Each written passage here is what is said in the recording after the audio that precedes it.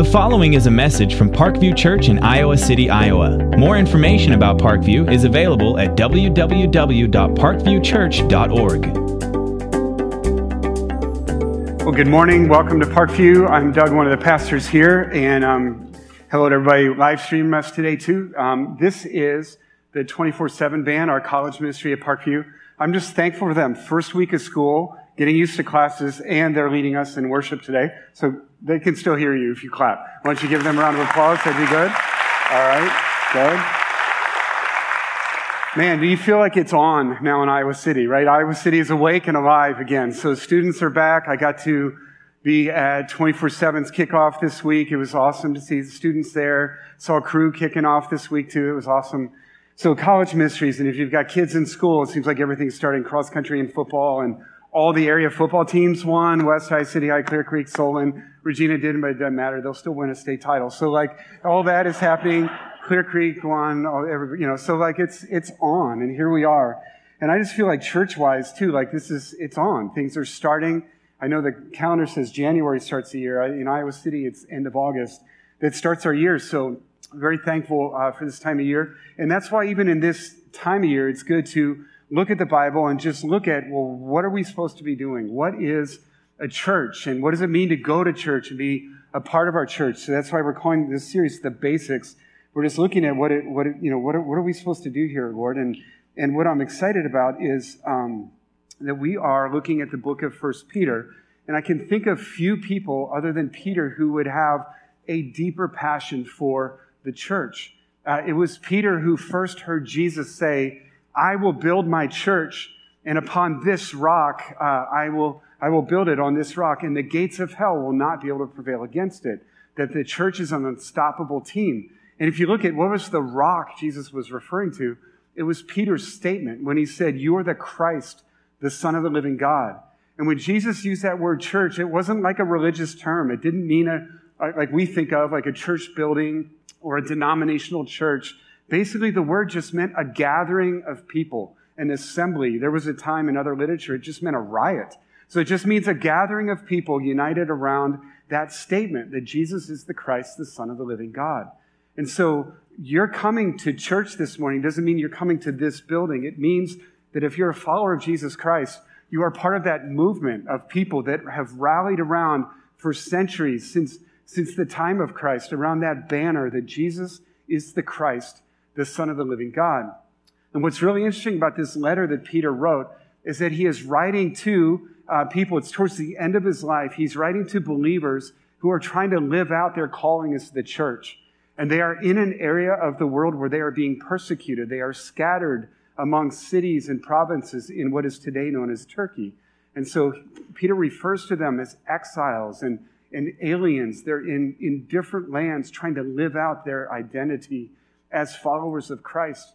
And so the letter is very encouraging. It's very affirming. And one pattern you see Peter continually communicating is he's trying to make it clear to them who they are in Christ, because it's out of their identity that they will then live out what God is calling them to do. And so that's what our passage will do today. It will remind us of our identity in Christ so that we'll know what our mission is. Our mission flows out of what our identity is. And so the Bible says, as a man thinks in his heart, so is he. That what you do follows what you think about who you are. And so my dog Bubba is an example. He's now a 95-pound black lab. But when he was little, he used to love to crawl in my kids' laps and all that. But the other day, he still thinks he's a lap dog. Like he's climbing all 95 pounds into my lap and say, Bubba, no, you are not a lap dog. And so similarly today, God's going to show us who we are so that we know how to live out this calling, both individually. And then I just want to make this clear too,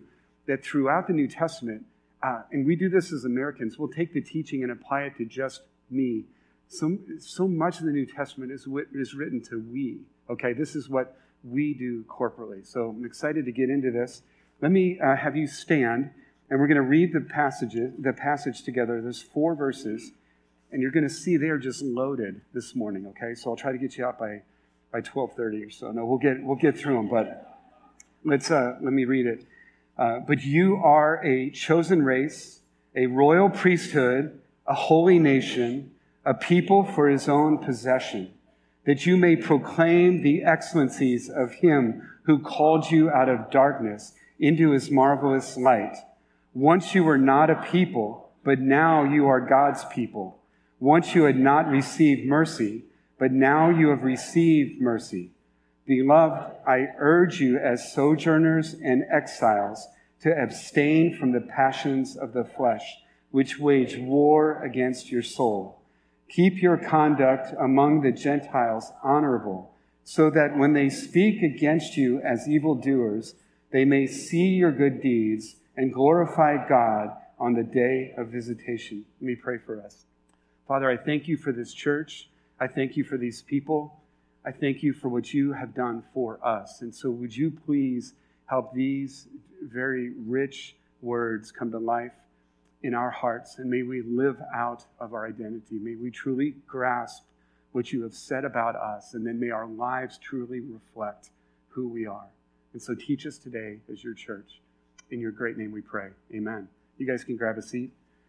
Thanks for reading out loud. I didn't even ask you to. You just did it. That was awesome. So we're going to start with our identity. And you see that so many times in the Bible that God doesn't just tell you to go do something. First, he'll tell you who you are, or he'll tell you what he's done for you. And then out of that, he'll tell you, this is what I'd like you to do. And so you got to listen to how we identify ourselves. So many times it happens when we meet somebody. Just think of the common things you throw out there in conversations. You know, where you live or what you do, or you might talk about your family or who your football team is, or those kind of things. Or then it gets a little creepier. Sometimes as parents, we start trying to express our identity through our kids. You know, oh, my kid is 3 weeks old and he's crawling already. You know, like, aren't I a great, genetic donor to my kid, Or my kid is like a year now and he's reading, Dr. Seuss, or he's 3 and he's reading Tolkien. So like we can do those kind of things. Or sometimes by the stickers we put on our car, like, look at the teams, and I'm stepping on my toes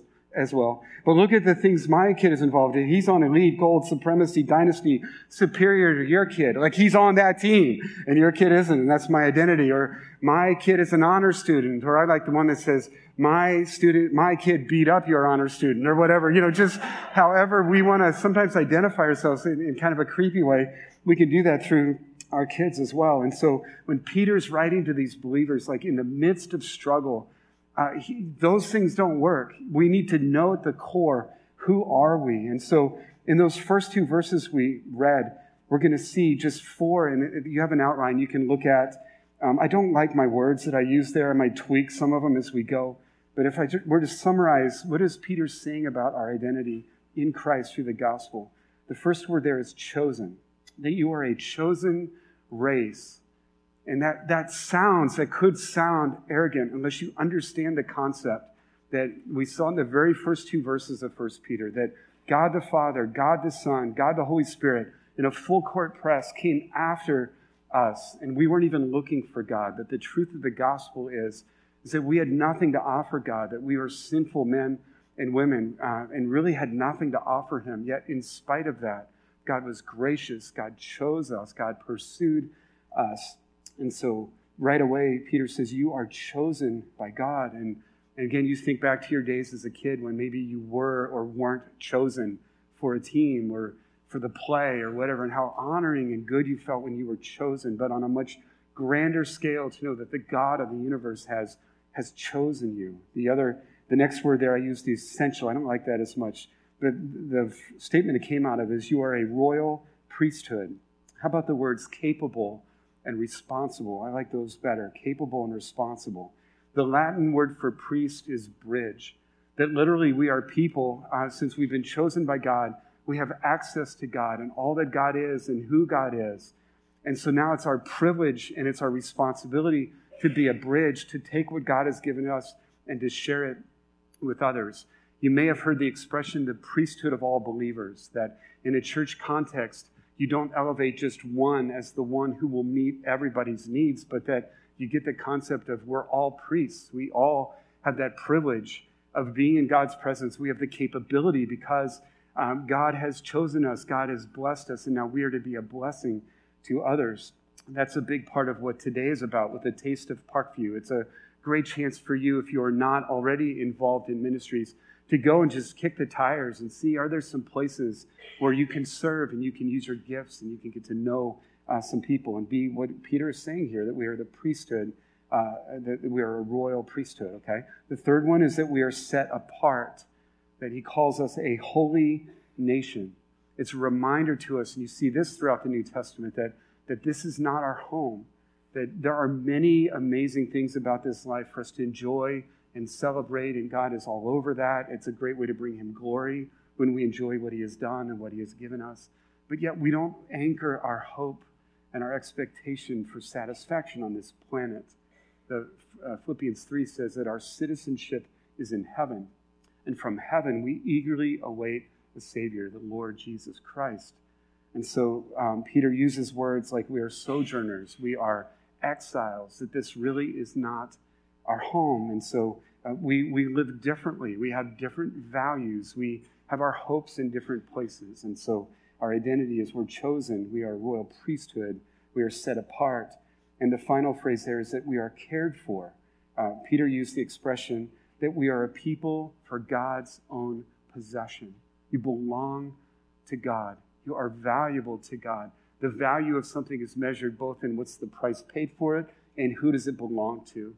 And so in both cases in the scripture, you were bought. If you were in a relationship with God, it's because you were bought with the precious blood of Jesus Christ.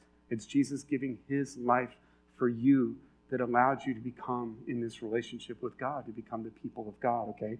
And then once you are his people, so many truths in the scripture. Like if God is for us, who can be against us? There's a whole confidence. I like to call it there's a godly swagger you can have when you really understand who you belong to. I was kind of snuck up by a psalm this week, Psalm 114, and we won't go through it this morning, but it's a short one, and it basically makes the statement that God is the supreme God of the universe, and that as his people, he dwells in our presence. And then it makes a few statements like, in the mountains will skip like calves, and just the things we see in this life as insurmountable, that because alone of the presence of God with us, those things are just no big deal. That God is with us and the confidence that brings. And so you can see for Peter's audience, these things are just so crucial for them to know. It would be very easy to live in fear and timidity as you're living out. You're being persecuted, as we see throughout the letter. They are suffering in many different ways. And yet Peter wants them to know who they are. And so my first question for you this morning is do you understand? Do you understand how God sees you? Do you understand the identity that God would love for you to have through the gospel, through what Jesus has done for you? It's not an identity that you earn or achieve. We're in a university town. You're used to taking classes and taking tests and earning degrees. This identity is not something you earn. In fact, the only thing we contributed toward this is that we sinned, okay? And we needed a Savior. And God in his love pursued us and took us from being his enemies to now being his heirs, his sons, his daughters, chosen, essential, set apart, and cared for.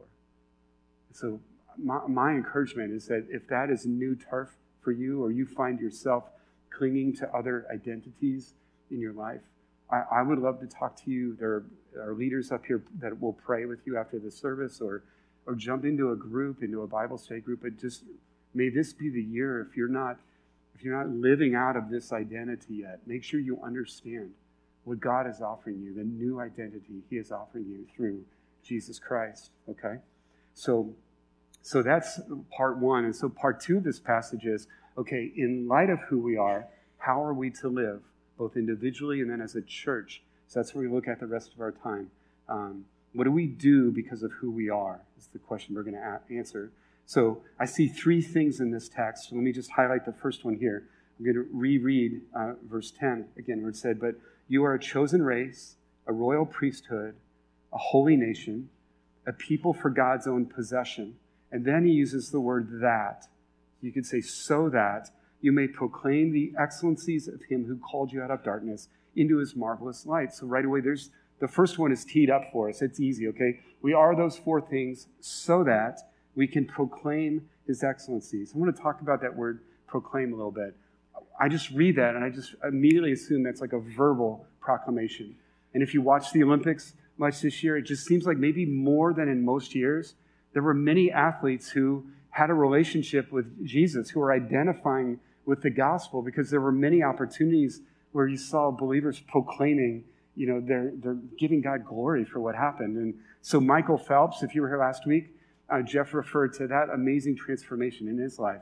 The important detail as a Baltimore Raven fan is that it was Ray Lewis, the former All-Pro linebacker for the Ravens, who reached out to Michael Phelps after the London Games, when he won all those gold medals. In his own words, he was a train wreck when he got back to the States, that he was a time bomb waiting to go off. No self-worth, no self-esteem, in spite of gold medals and fame.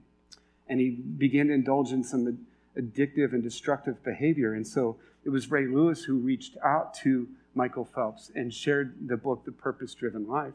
And so one story I heard was that while he was in rehab, but had understood this book, had understood the gospel, that they referred to him as Preacher Mike, because you couldn't shut him up. He was just talking constantly about his new identity and what Christ had done for him. So he was proclaiming how God had flipped his life around. Another one, this was kind of funny too. I didn't realize all this, but Fiji, I don't follow rugby, I guess, but Fiji won a gold medal, and it was in rugby, and they crushed Great Britain, 43-7. So if you're British, you're kind of bumming because two small island nations have just kind of kicked your butt this summer. So like in the Euro Games soccer, Iceland beat, a bunch of volunteer guys beat a professional Great Britain team. Okay, so now the same thing happened in the Olympics where this little island, Fiji, beats Great Britain. And so what's really cool is that those players, after they won the match, sang in English and Fijian, "We have overcome, we have overcome. By the blood of the Lamb and the word of the Lord, we have overcome." And when they received their medals on the stand, they received them on their knees. Again, just showing that it's not about them. It's about the one who enabled them and empowered them to achieve the victory. And so, man, I hear those, and those are awesome. And maybe you've had opportunities to just proclaim and point to Jesus for something that people have been drawn to in your life. What's interesting is that this word is a unique word, where it says proclaim his excellencies. There were many words that could have been used to talk about a verbal proclamation. Shout, preach, declare. So many words that could have been used, but this word is unique in the whole New Testament. And when you look outside the New Testament, well, how was this word used? It had more of a use of to express. It meant like a full-orbed way of communicating, almost as if it's saying not just verbally, but with everything. Like you are all in communicating the excellencies of God. It's like when you give a gift to somebody and outside they're saying, "Oh, gee, thanks." But maybe it was like a shirt and they're looking at it and saying, "Thanks, I don't like it, and you just gave me an errand." So thanks, I got to go exchange this, So nothing in them, you can just tell they don't like it, even though they said, "Thank you, what a nice gift." So in the same way, Peter's saying, when you are proclaiming God's excellencies, may this come out of your identity. May it be a full-orbed proclamation, not just in your words, or not just somebody might see you pray at lunch at work, or that somebody knows you go to church, but they just look at the full expression of your life. And everything about you is proclaiming the excellencies of God. That's what Peter is calling us to. In fact, in a couple different times in his letter, he refers to Psalm 34. It's one of my favorite Psalms. And there's that verse in Psalm 34 where David says, "Taste and see that the Lord is good." I think that's what Peter is calling us to, like be so aware and experience to such a depth what God has said about you, who you are, what your identity is, that you've tasted it. And when you taste something, you can't help but to talk about it. You can't help but to spread it, not just with your words, not just with a casual comment, but with your whole life. That's what Peter is inviting us into. And I've just got to be maybe in a pastoral moment here. Can I just ask you, is your faith right now, could you describe that as if you have just tasted? You've just tasted something really sweet. Like you've tasted honey and man, that is really sweet. How is your taste right now of your identity in Christ? Because it is so easy for us that our faith becomes just things we know in our head, but we're not really tasting or experiencing it. Like, when's the last time you just went to be in God's presence and you didn't ask him for anything and you weren't asking for help or you needed something? You just went to enjoy him. You just went to be with him and just live in this identity that he has chosen you, that you're his son, you're his daughter. May I just continue to encourage us to keep our hearts in that posture, that again, our faith isn't just something we know, but it's something that we truly live and experience and taste. I'll be honest, I battle for that. And in this last year, I just think there have been some things I've been praying for and people I've been praying for and just not seeing breakthroughs. And sometimes it's easy to get discouraged. And sometimes it's easy to say, well, God, where are you? Are you moving? And I'll just be really blunt. The other day, just on a prayer walk with my wife, and Lori just did an amazing prayer. It was my turn to pray, and I just couldn't. I just wasn't in that place of, yeah, is God good? Yes. Is God going to answer these prayers? Yes. But just, I wasn't there. And so that's what Peter is calling us to. It's like, and that forced me back into my identity, forced me back into truth. It forced me back into some time with God. Say, why am I not proclaiming your excellencies? I can't even pray now with my wife. So what Peter is calling us to is, you guys, in light of what God has done for you, proclaim his excellencies with all that you are, okay? So that was the first one. The second one is the word abstain. He says, beloved, and I love just picturing tough, rugged fisherman Peter using such a gentle word, right? Beloved. And so I would also think, okay, something hard's coming here, right? He's setting us up, something soft, and now here comes the left hook. But here's what he says. He says, beloved, I urge you as sojourners and exiles. Again, our home is somewhere else. We don't live for what this world offers. I urge you as sojourners and exiles to abstain from the passions of the flesh, which wage war against your soul. So the concept here is, again, it comes from a couple of these words about waging war, for example. There were a couple words, a couple concepts could have been used. One would have been like, this is a throwdown. Like, this is just a big one-time showdown. It's, do or die right here. This one has more of the nuance of a constant kind of nagging day after day after day after day battle. And so the fight here is that we abstain from the passions of the flesh. That 2 Corinthians 4:4, for example, says we have an enemy. And here's what it says about him. The God of this age has blinded the minds of unbelievers so that they cannot see the light of the glory of the gospel of Christ.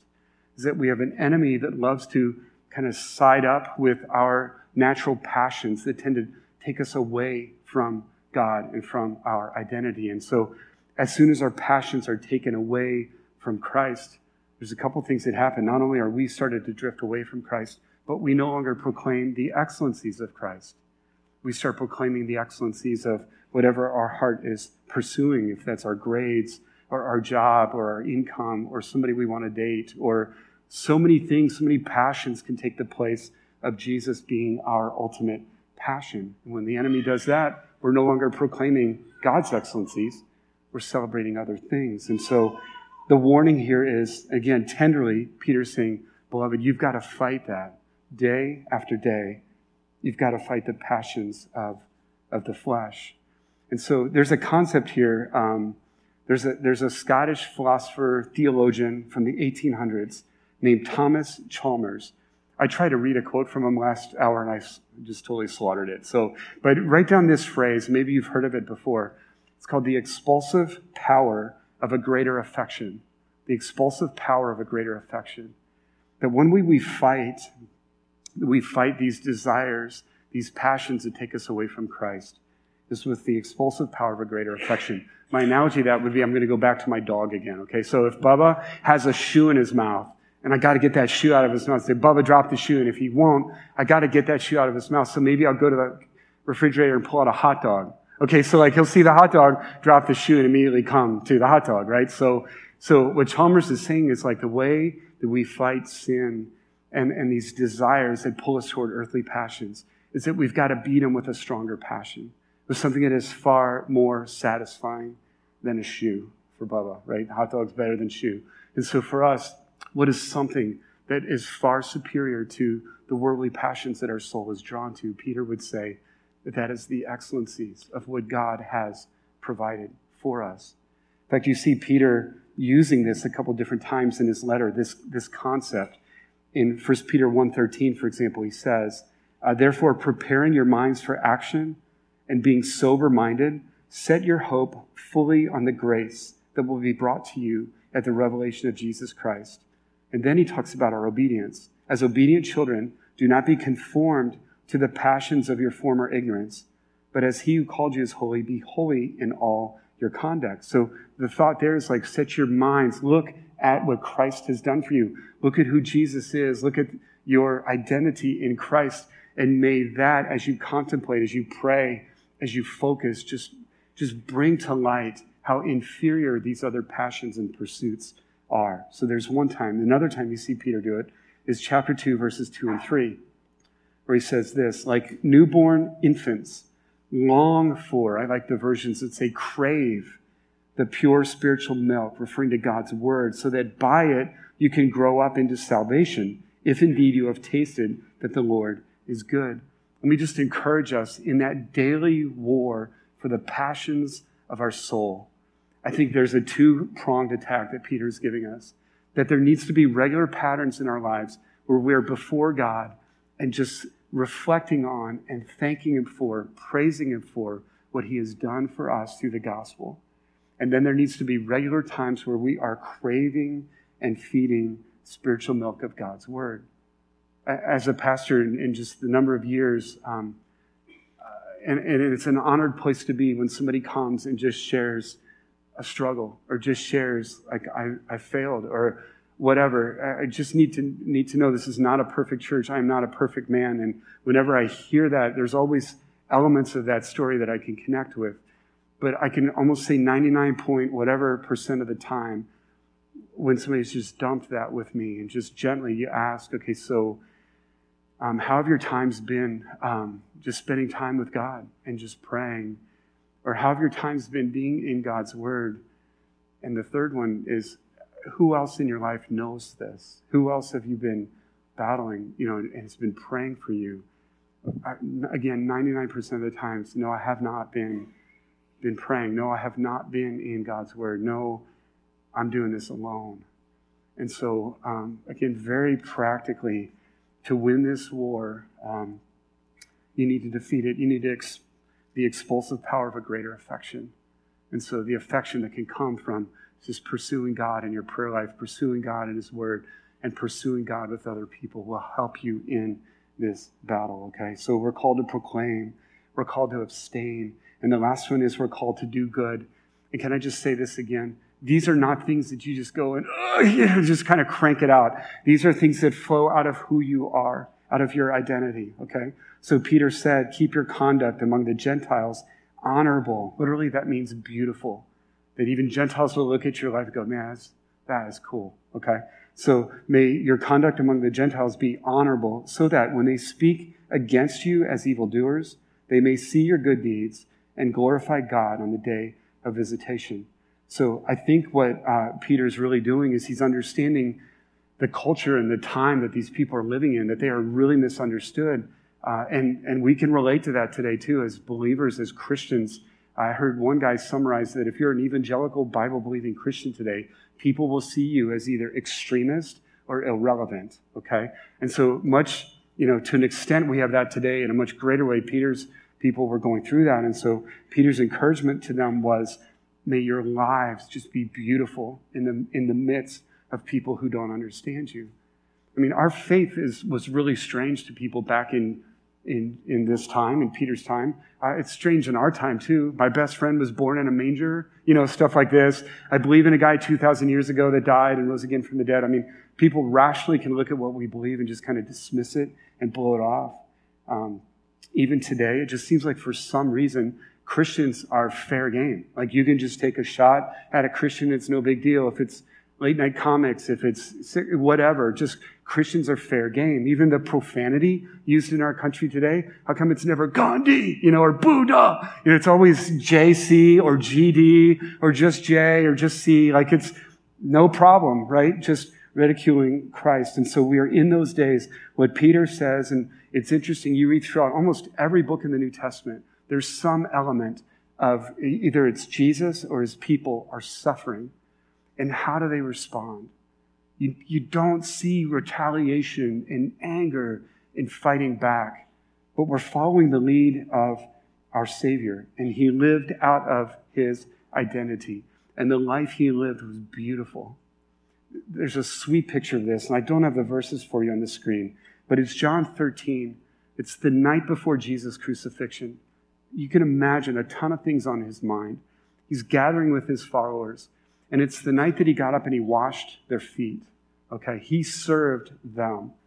And John 13, verse 3 tells us what prompted Jesus to do this. It said, Jesus, and listen to what it says, knowing that the Father had given all things into his hand, and that he had come from God, and that he was going back to God, rose from supper. He laid aside his outer garments, and taking up a towel, he tied it around his waist. And then he proceeded to wash his disciples' feet. But what leveraged Jesus into that was his identity. He knew who he was. He knew all things were given to him. He had nothing to prove, nothing to earn. He didn't need anything from these people. And so the encouragement Peter is giving us is that we can follow the lead of our Savior.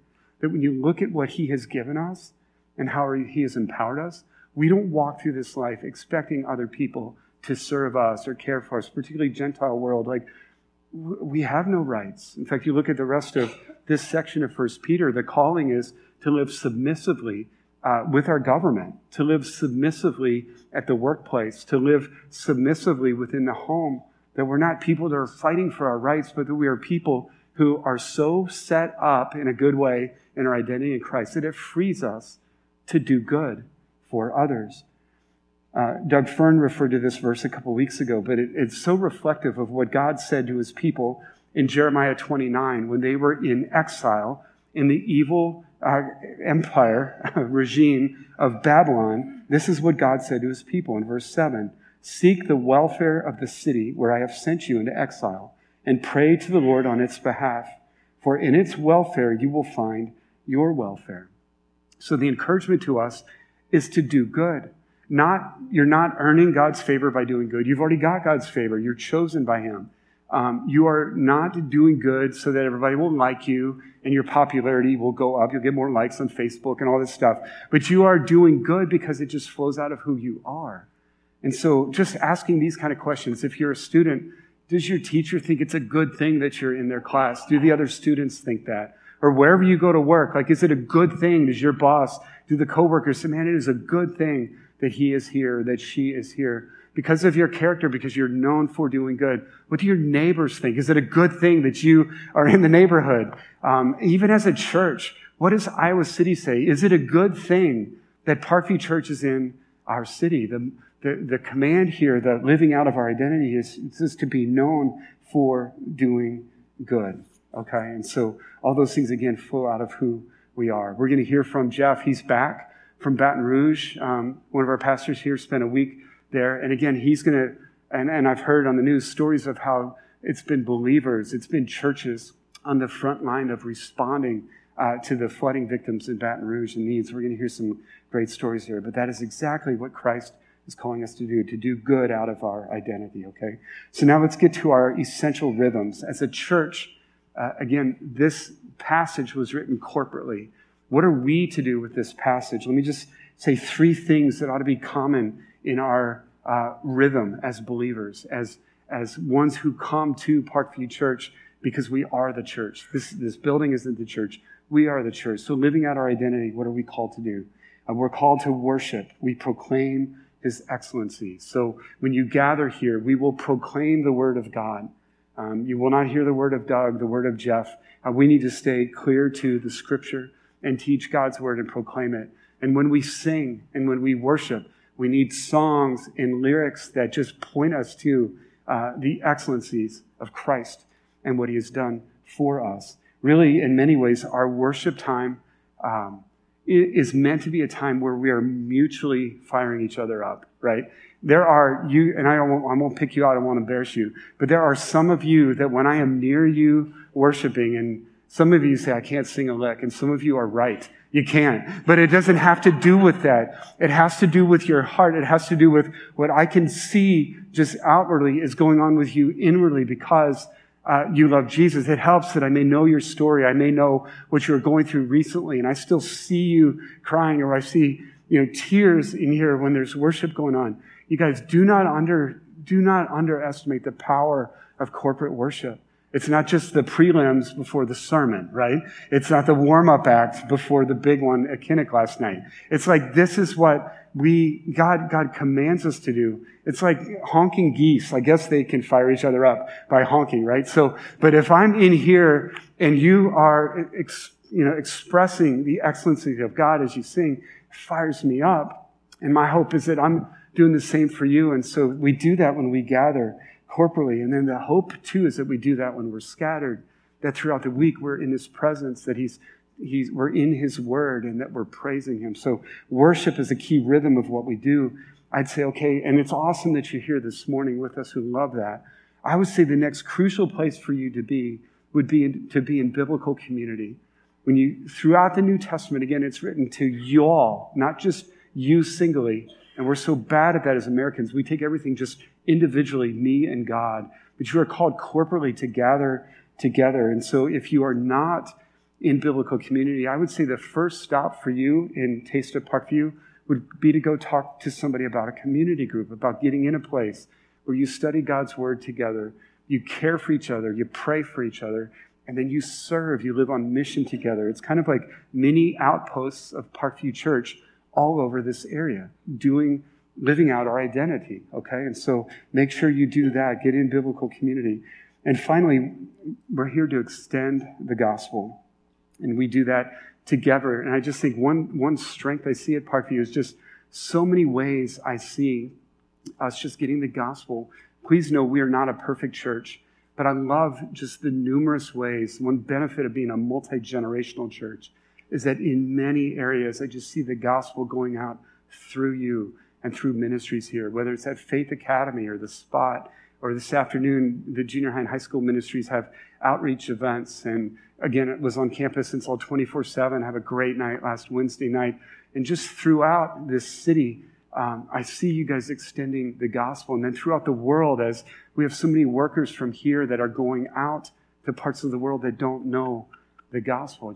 I commend you, but that is what we do corporately as a church. We extend the gospel. I love it when I'll meet somebody in town and just kind of find out where they work. And I know one of you guys works there too. And I'll say, oh, do you know so-and-so? And they're great. I just really appreciate it. I'm like, just in so many ways that you're not even aware of. You individually, you corporately are extending the gospel. And that's clearly what God is calling us to do as well. And so we are really here for the good of this city. We are here, we want, again, not for our glory, but so that they will come to Christ. As Peter said, that they will bring glory to Christ on the day of visitation. That there will be a day, because you demonstrated the gospel, that it caused them to dig in and understand, why do you do that? Why are you doing what you're doing? And then you verbally proclaim what Christ has done for you. We do these things so that many, many, many will turn to Christ. And so we're here to serve our city. We live for the good of our city. And even individually, we live for the good of our neighbors, the good of our workplace. And as a church, we live for the good of the nations as well. So let me ask you to stand again. Let me just close our time here. Let me just pray for us. Father, these are amazing truths about us. And I thank you for Peter's passion, his heart, to make sure that the believers in his day understood that. And I just pray the same for us, that we would truly live out of our identity, that we would embrace the truth about who we are, that out of that identity, we would proclaim your excellencies with our whole lives, that we would abstain from the passions that can draw us away from who you are, and that we would truly do good. Again, not to bring us glory, but to bring you glory. God, we quickly admit we are not a perfect church. We are not a perfect people, but we serve a God who loves. We serve a Savior who died for sinful men and women. And Jesus, would you use us to bring you glory? In your great name we pray. Amen. Thank you for listening to this message from Parkview Church in Iowa City, Iowa. Parkview's mission is to love God, love others, and serve the world.